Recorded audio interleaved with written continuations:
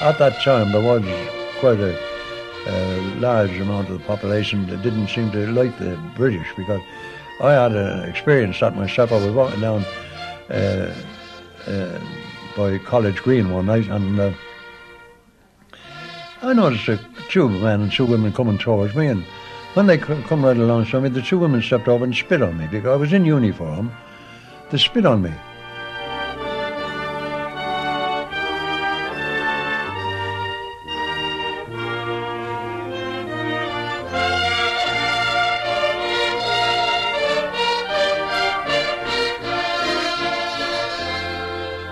No hero's welcome awaited the Irishmen returning home from fighting in the First World War, but for many of those joining the British Army, it had seemed the right thing to do.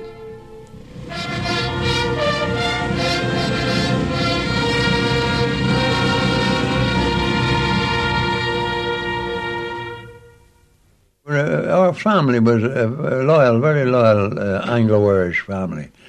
And you know, as my mind goes back through the years, the first thing I learned to read was a tapestry that was in the sitting room at home. And the first thing I learned to read was what was written on the tapestry. It was, "Fear God and honour the King." And as I say, we were an Anglo-Irish family and that kind of thing. And my eldest brother, he was a battery sergeant major with the Royal B Battery, the Royal Canadian Horse Artillery. There was five of us, five brothers, and we all served in the 1914-18 war. Two got killed. Pat, he got killed. He got blown up at Mimmy Ridge. Frank, he was with the Royal Dublin Fusiliers, and he was killed at Moreland Court on the Somme. And I was gassed at Moreland Court on the Somme the same day that he was killed. And two of them, I had another brother, Joe. He was a machine gunner with the Irish Guards. And the five of us all served, as I say. Two got killed, I got gassed, and the other two came through without any trouble. Tell me about the day you got gassed. What happened? Look, that is one thing really that I don't like thinking about, because I'll tell you how I got gassed now. That day, early the day, around midday, we were on a working party. There was about 15 of us on a working party, bringing stuff up to the trenches and that kind of thing. And the Germans must have seen us because they cut over a barrage of shell fire, you see. That evening, we were getting some wounded in. And one of the lads smelled gas, and he said, "Get your gas mask on, lads, there's gas around."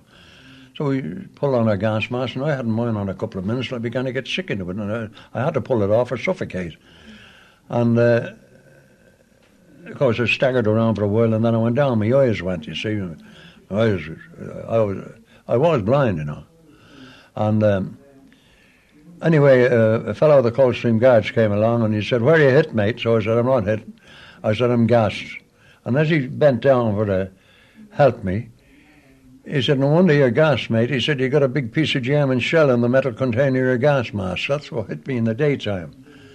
See? Of course, it destroyed the gas mask. Well, I suppose if the metal container hadn't stopped the piece of shell, I might have lost a leg. I don't know. But I think I would have rather lost a leg rather than being gassed, because it's a terrible thing to be gassed. And I think I went grey-haired overnight worrying, will I be permanently blind? During the war, what was daily life like? What was food like, living conditions like when you were fighting? Terrible. Now, I'll tell you in all truth, and I defy contradiction. It wasn't living. It was merely punishment. Now, I'll tell you one thing that a lot of people don't realise is that in the early part of the war, the trench warfare, we suffered from hunger quite a bit. There you were. You had the bad. Of course, the lice and the rats was the two big things that really got you down. There were millions of lice on us. I mean, the lice was eating the flesh off the body of the live Tommies, and the rats was out there gorging themselves on the bodies of the dead Tommies. You couldn't help but see these things, because there you were. You had to be on the fire step. You had to be looking out there, and you could see them. You daren't leave wounded out long, especially helpless wounded, because the rats would attack them. I think of Lieutenant Commander Esmond, V.C., of Lance Corporal Keneally, V.C., of Captain Fegan, V.C., and other Irish heroes that I could easily recite. And then I must confess that bitterness by Britain against the Irish race died in my heart. In this election, will you vote for the faith of Tone, Davitt and Parnell, or will you vote for that of Arthur Lynch, Stephen Gwynn, W. Arthur Redmond, T. L. Esmond, all of the English army? As you decide, so shall it be recorded for you. You can have community with Ireland's heroic dead on the one hand, or with the damned souls of those others, from McMurrogh downwards, on the other. Sinn Féin election statement, Irish Independent, December 3rd, 1918. Condemned by Sinn Féin in 1918, praised by Winston Churchill on VE Day 1945, the Irish who fought in the British forces in the two world wars often found themselves the victims of political circumstance. On the 20th of September 1914, MP John Redmond, leader of the Irish Parliamentary Party, urged the Irish to go wherever the firing line extends.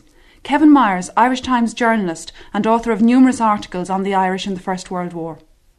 It's very hard to be sure about motives for any of these things, but it's quite clear from the recruitment patterns in the early days that a lot of people did consider it acceptable then to join the British Army because the leader who had secured Home Rule was the man who was also suggesting to people that they join the British Army to fight for Belgium, for the rights of small nations.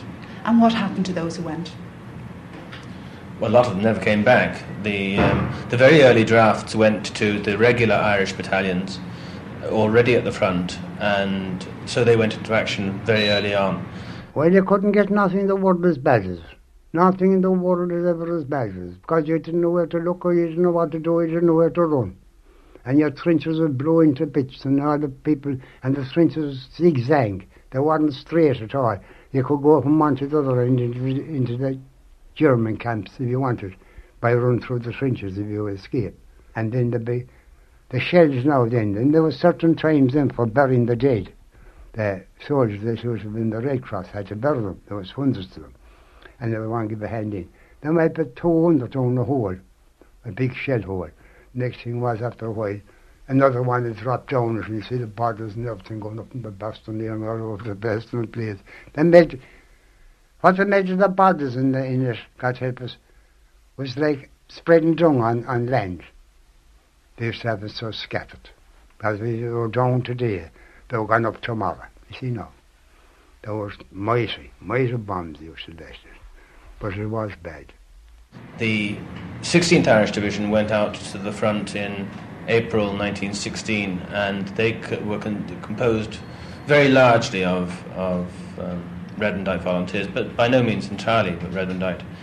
And they suffered a variety of catastrophes. They were gassed on their first day in the line, and the Enniskillen Fusiliers and the Dublin Fusiliers and the Royal Irish Fusiliers suffered horrific casualties, perhaps 500 dead from gas poisoning in their first hours in the line. A cruel irony that should have befallen them so early on. The 36th Ulster Division, which really wouldn't have had Redmondites in, would have had Catholic nationalists in, but not so much Redmondites, was effectively destroyed in July 1916, and then the 16th Irish Division suffered a very similar fate at Ginchy. Here are two pictures from my father's head. I have kept them like secrets until now. First, the Ulster Division at the Somme going over the top with "Fuck the Pope, no surrender." A boy about to die screaming, "Give 'em one for the Shankill." Wilder than Gurkhas were my father's words of admiration and bewilderment. Next comes the London Scottish padre resettling kilts with his swagger stick, with a stylish backhand and a prayer. Over a landscape of dead buttocks my father followed him for 50 years. At last, a belated casualty, he said, lead traces flaring till they hurt, "I am dying for king and country slowly." I touched his hand. His thin head I touched. They came back to an entirely changed situation politically because the Irish Parliamentary Party had gone into a total eclipse. It had ceased to have any meaningful political power in Ireland. And there were even some incidents concerning people who came back. Oh, indeed there were. Stephen Gwynn, who was an MP for the Parliamentary Party and an officer in the Connaught Rangers, was stoned and attacked with rotten eggs in the west somewhere. There was a case in 1919 of a drummer boy in the Dublin Fusiliers being lynched in Ringsend, being killed, beaten to death by a crowd. And there was a level of hostility that must have made it very, very baffling for the volunteers who returned. There's a silver lining through the dark cloud shining. Turn the dark cloud inside out. Up to 50,000 Irishmen never made it home from the First World War. Up until recently, a memorial park at Island Bridge in Dublin, erected to pay homage to those who died, has been in a state of decay. But it has now been restored by the National War Memorials Committee and the Office of Public Works. I visited the park with Campbell Heather of the War Memorials Committee. Well, it was set up to commemorate the 49,400 Irishmen who were killed in the First World War by a committee which was formed in 1919. The first meeting was held in the Vice-Regal Lodge, which is now Ars an Uachtaráin, and committee was formed and money was collected from the 32 counties of Ireland to have an appropriate memorial. This memorial was designed and planned by Sir Edward Lutyens, R.A. He was a very famous architect of the day. He designed New Delhi and a lot of memorial gardens and ordinary gardens all over the world. Here on this side we have the Cross House. This contains a cross which was erected on the Somme by the divisional pioneers of the 16th Irish Division. The cross here. There are 4 houses, are there? 4 houses, one for each province actually. And you've seen the Cross House. Now we're approaching the Book House. The Book House is where the memorial books are kept. I'll just open the door now. If I can find the right key. There's so many key book houses, yes.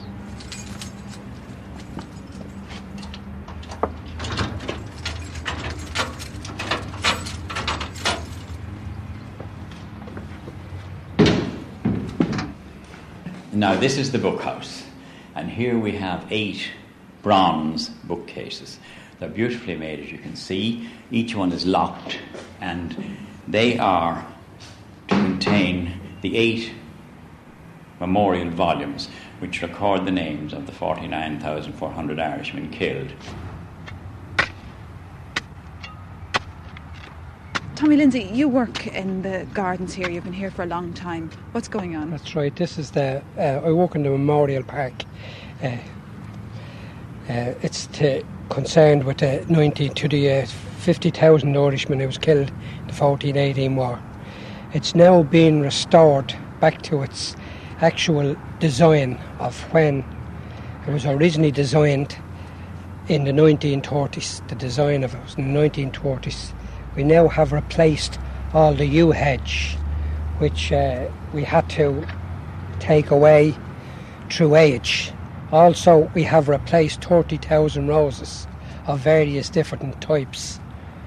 And the stonework has been restored also. Are you glad to see it in this state? Oh, after yes. And the there is a lot of local people who are very concerned about the restoring of the Memorial Park. What was it like when it was in a bad state? Was it upsetting for you?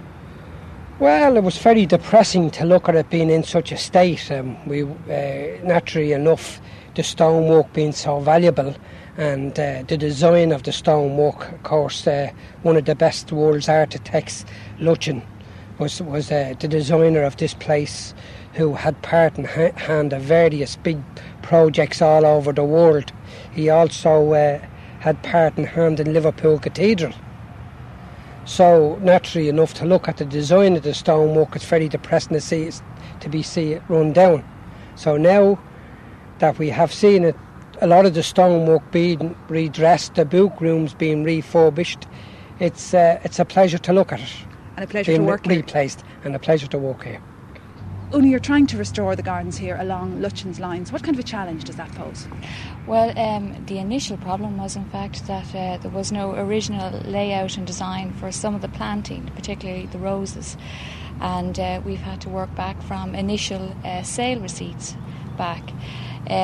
Also we had the problem of actually finding some of the old varieties of the roses, and we've had to replace with some modern close approximations. We hope in the future, in fact, to replace entirely the old roses. A lot of the original plant, even the cherries, had long since died out, and we had the same problem. We had to replace them all. We've replaced all the cherries. Nearly 80 went in this year, and about 3,500 roses have been planted. Also, we've replaced the yew hedge, which was originally in position, and that entailed about 1,500 plants going in. So we're well on our way now to really having the place back to looking its former glory. And you're head gardener here? Yes, that's right. Myself and Tommy and Pat and Eamon, and between the four of us, we look after about 20 acres of land here. This is a national park. It's owned by the people of Dublin and controlled by the Board of Works. It was granted by President Cosgrave through the Memorial Committee to erect the memorial, but the actual park is the property of the citizens of Dublin. We have 36 seats in Lutyens' original plan. You can see them around on the book houses there. They have all been restored, but we also hope to put a lot more seats around the park that people can sit in.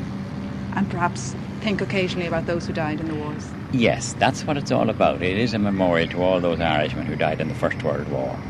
And that is what the park is all about.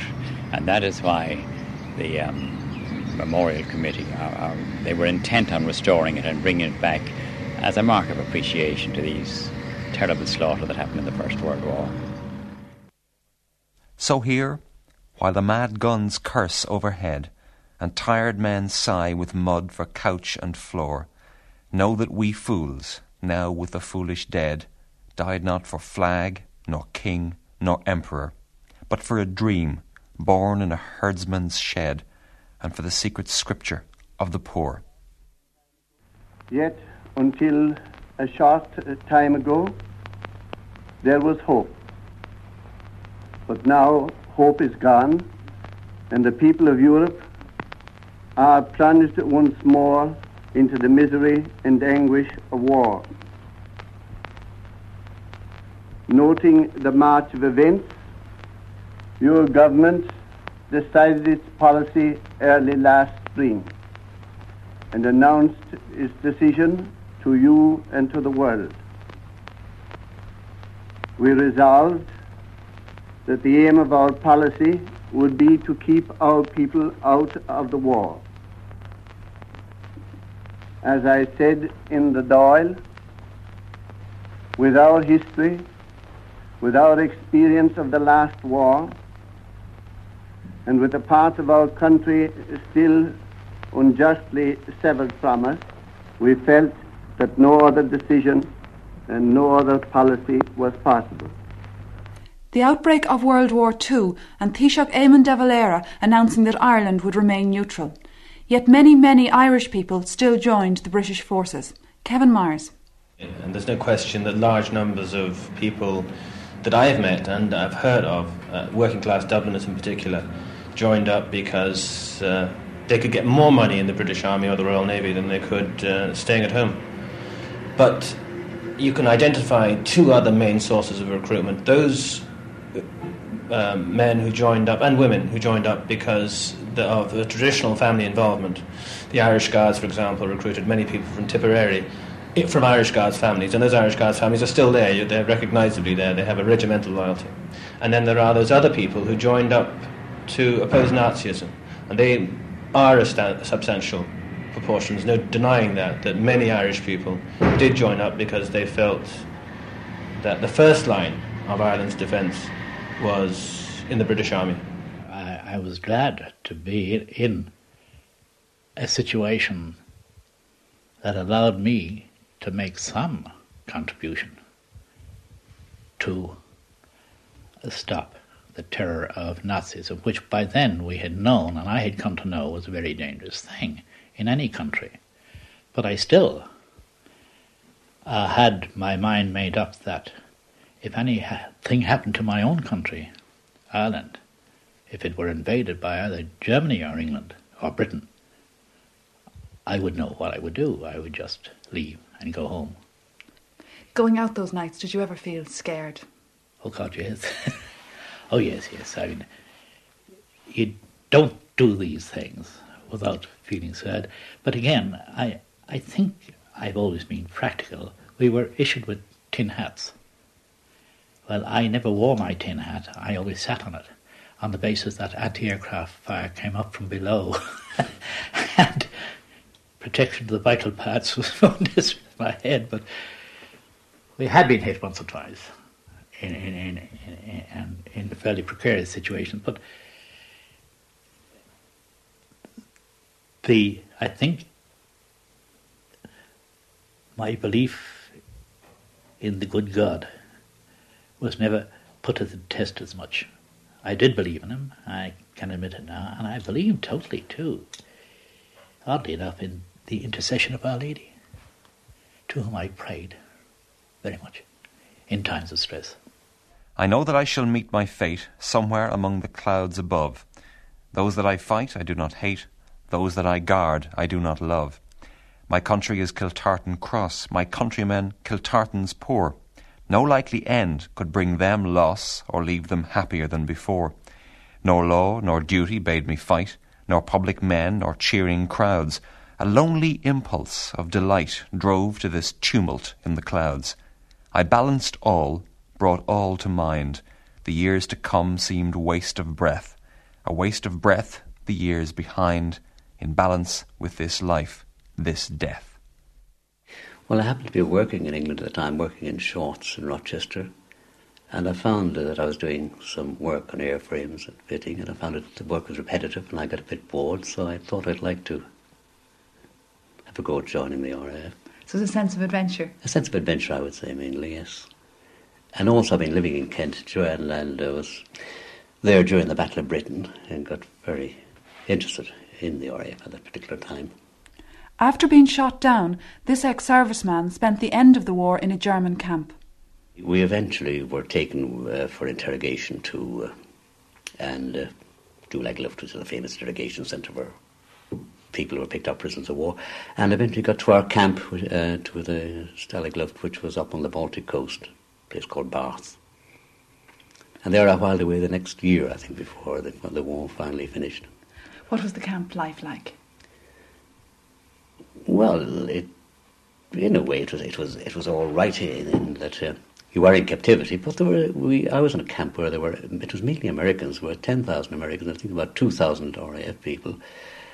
We were an overflow really from RAF camps, but there was so much to do and so many talented people there to help you to do it. We had courses, languages, we had courses in navigation, we had courses in automobile engineering.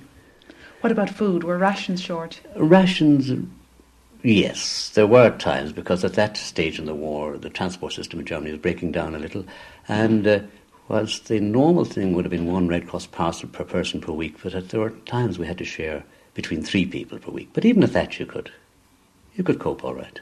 Were cigarettes scarce or valued? No, cigarettes were they weren't all that scarce, but they were valued insofar as we used them as a kind of a system of barter or a monetary system. Everything you had a value in cigarettes, so you could actually trade in the camp.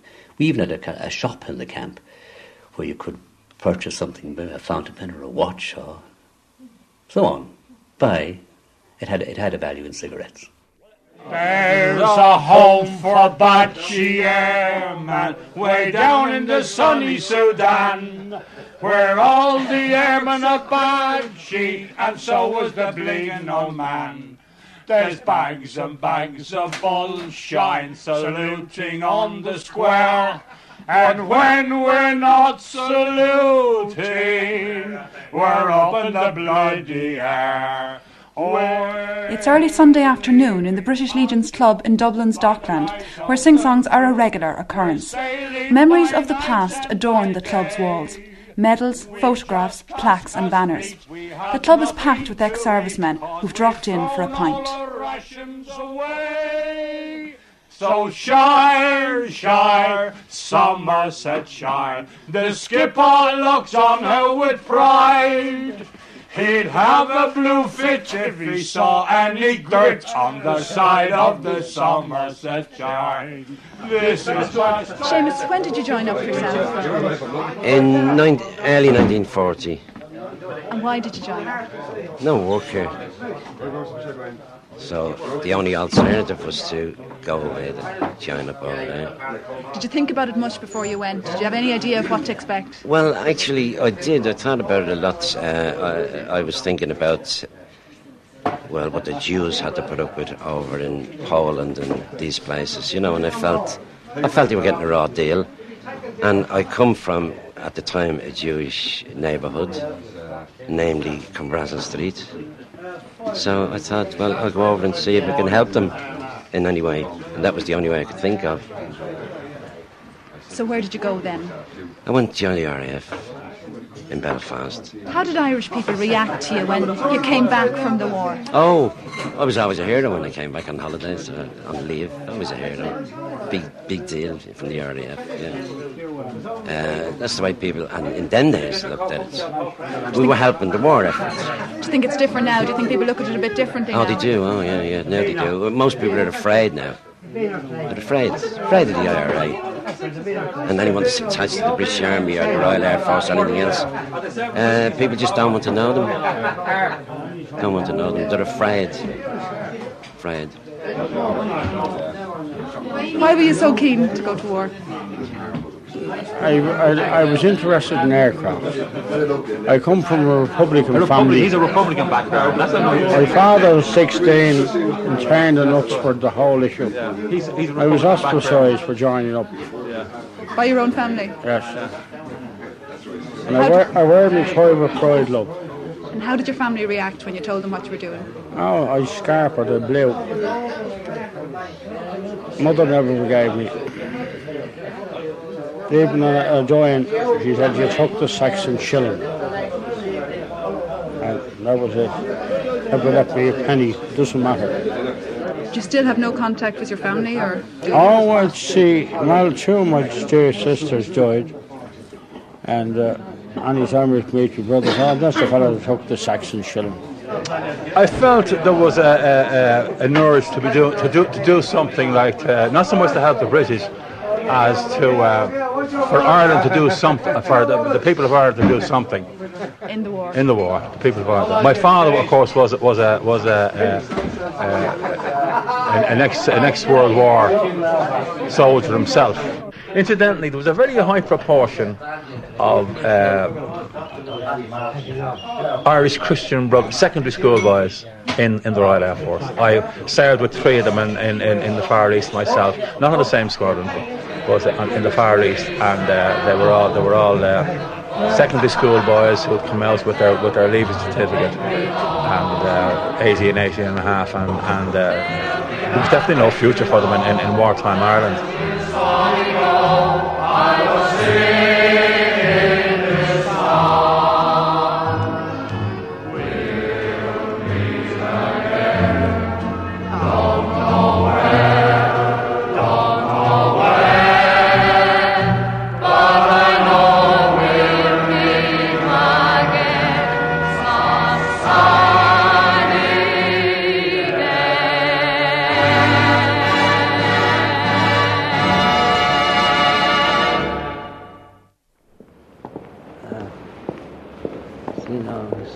Up in this transept up here. Dean Griffin, we're here in St Patrick's Cathedral where the Remembrance Service is held every November. Why is this a particularly suitable place for that service? Well, the old Irish regimental war memorials are here, of course, and the banners of the old Irish regiments are left here, like the Dublin Fusiliers, the Connaught Rangers, and they're all here in the north transept of the cathedral. And of course some of the later memorials, like for example the Irish Guards here, they include those Irish people who fell in the recent World War, 1939 to 1945, in the RAF, because these were people from all over Ireland, north and south. You see, St. Patrick's is the national cathedral in our church. It spans the border. It has the two dimensions, the southern and northern dimension, and therefore, because it's the national cathedral, it embodies the different traditions. And we think this is a very good thing, because it's one of the few places in Ireland where you get the traditions meeting. And Irish losses were particularly bad in the First World War. Oh, and indeed yes, in the Second. yes, Irish losses were particularly bad. And over here you see, these are books here, volumes here, which contain, they're in a case here, and they contain the names of every Irish person who fell in the Great War, 14-18 War. Pages turned over so that you can see. Pages turned over every week. You can pick out there, they all are, for example, Joseph Dodd, regimental number 9465, rifleman, 1st Royal Irish Rifles, killed in action, France, November the 16th, 1914, born in Dublin. Every Irishman that fell in 14-18 War, his name is recorded here in these volumes of books. The descendants of these people who died very often come in and look at them, and they value them as, in a rather family way, they're part of the family record and memorial, not just a memorial in St. Patrick's, but indeed something of deep significance to the family. The grandfather died, he was in that regiment. There is the banner of the regiment. There is the memorial of the regiment. And so they have a deep sort of personal feeling towards the memorial. That somebody remembers. That somebody remembers. And on Remembrance Sunday, apart from the wreaths laid here by the various organisations and embassies, which festoon all these memorials, all the embassies, most of the embassies lay wreaths and organisations. There are the little private touches where, you know, a small wreath is laid in memory of Frank, from a family, as well as the official wreaths, which is very touching that these memorials have a particular family and personal significance for so many people. Colonel Brian Clark, Chairman of the British Legion in Ireland. Well, of course, for many years there used to be a remembrance service at Island Bridge. But after 1969, we decided we should be a little bit quieter in our remembrance, so to speak. And we're very happy when Dean Victor Griffin allowed us to have what is now the annual service in St. Patrick's Cathedral. Subsequently, the Defence Forces were represented at one of the services, I forget, 5 years ago, perhaps it is now, and there was some argument about it afterwards. As a result of that, there is now a truly national day of commemoration held in July, which commemorates the Irish men who've fallen in whatever cause. And the last 2 years I've been invited to take a small group from the Royal British Legion.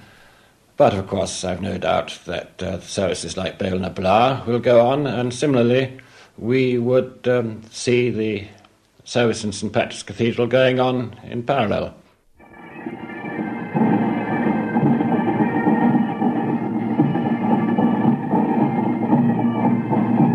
Saturday, June the 10th, the official birthday of Her Majesty Queen Elizabeth II of England. The day on which Her Majesty's forces all over the world pay homage to their sovereign. Here in Tripoli, the parade ground is bright with colour. To our left is the saluting dais, and to our right, drawn up in open order, is the 1st Battalion of the Royal Irish Fusiliers. Just below us is the regiment... The 1st Battalion of the Royal Irish Fusiliers trooping the colours in Tripoli in 1961. Colonel Clark defends the dual loyalties of those Irishmen who, like himself, take part in such ceremonies. Well, of course, you have to realise that every British serviceman, from wherever he may have come, took an oath of allegiance to the Crown. You also have the fact that there are two main traditions on this island, and whilst it might be difficult for some people to realise it,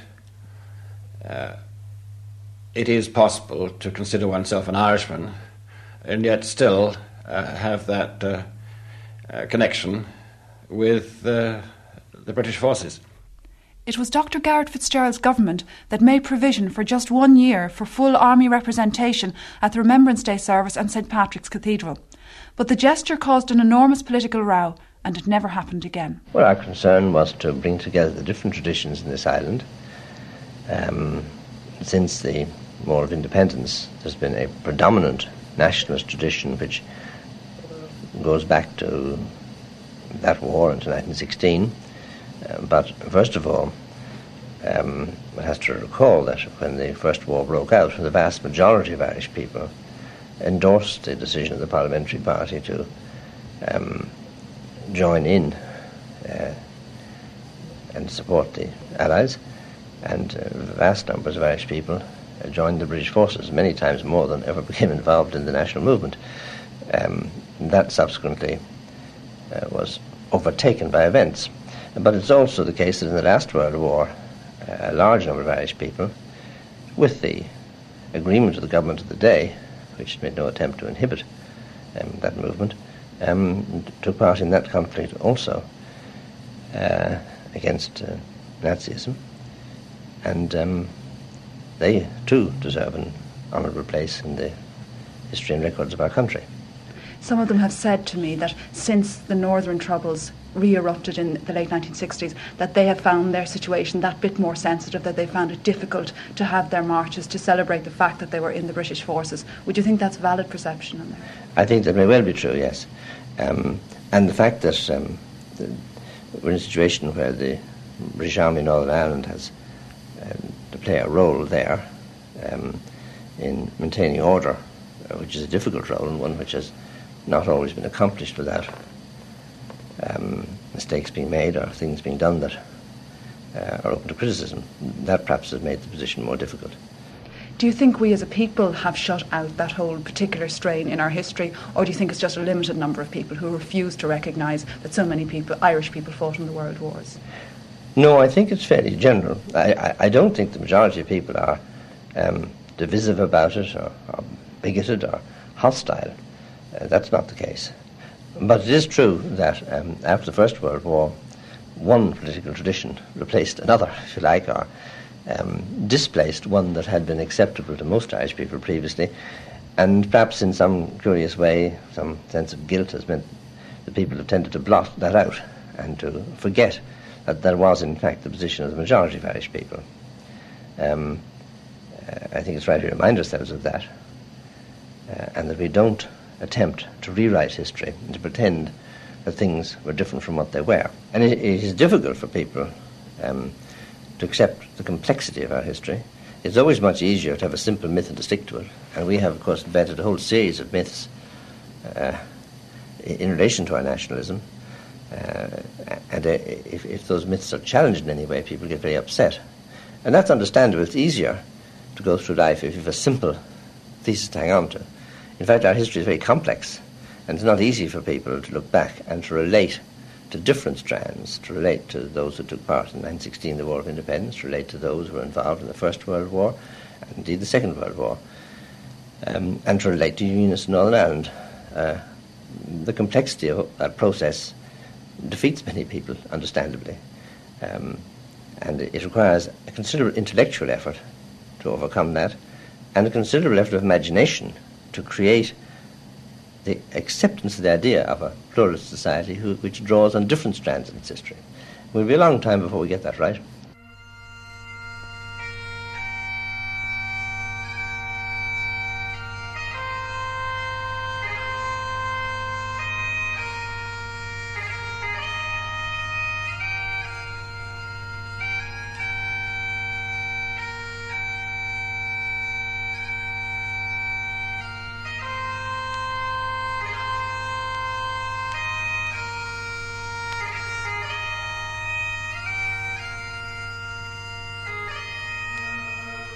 In Memoriam, Francis Ledwidge, killed in France, 31st of July, 1917. In you, our dead enigma, all the strains criss-cross in useless equilibrium, and as the wind tunes through this vigilant bronze, I hear again the sure, confusing drum. You followed from Boyne Water to the Balkans, but missed the twilit note your flute should sound. You were not keyed or pitched like these true blue ones, though all of you consort now underground.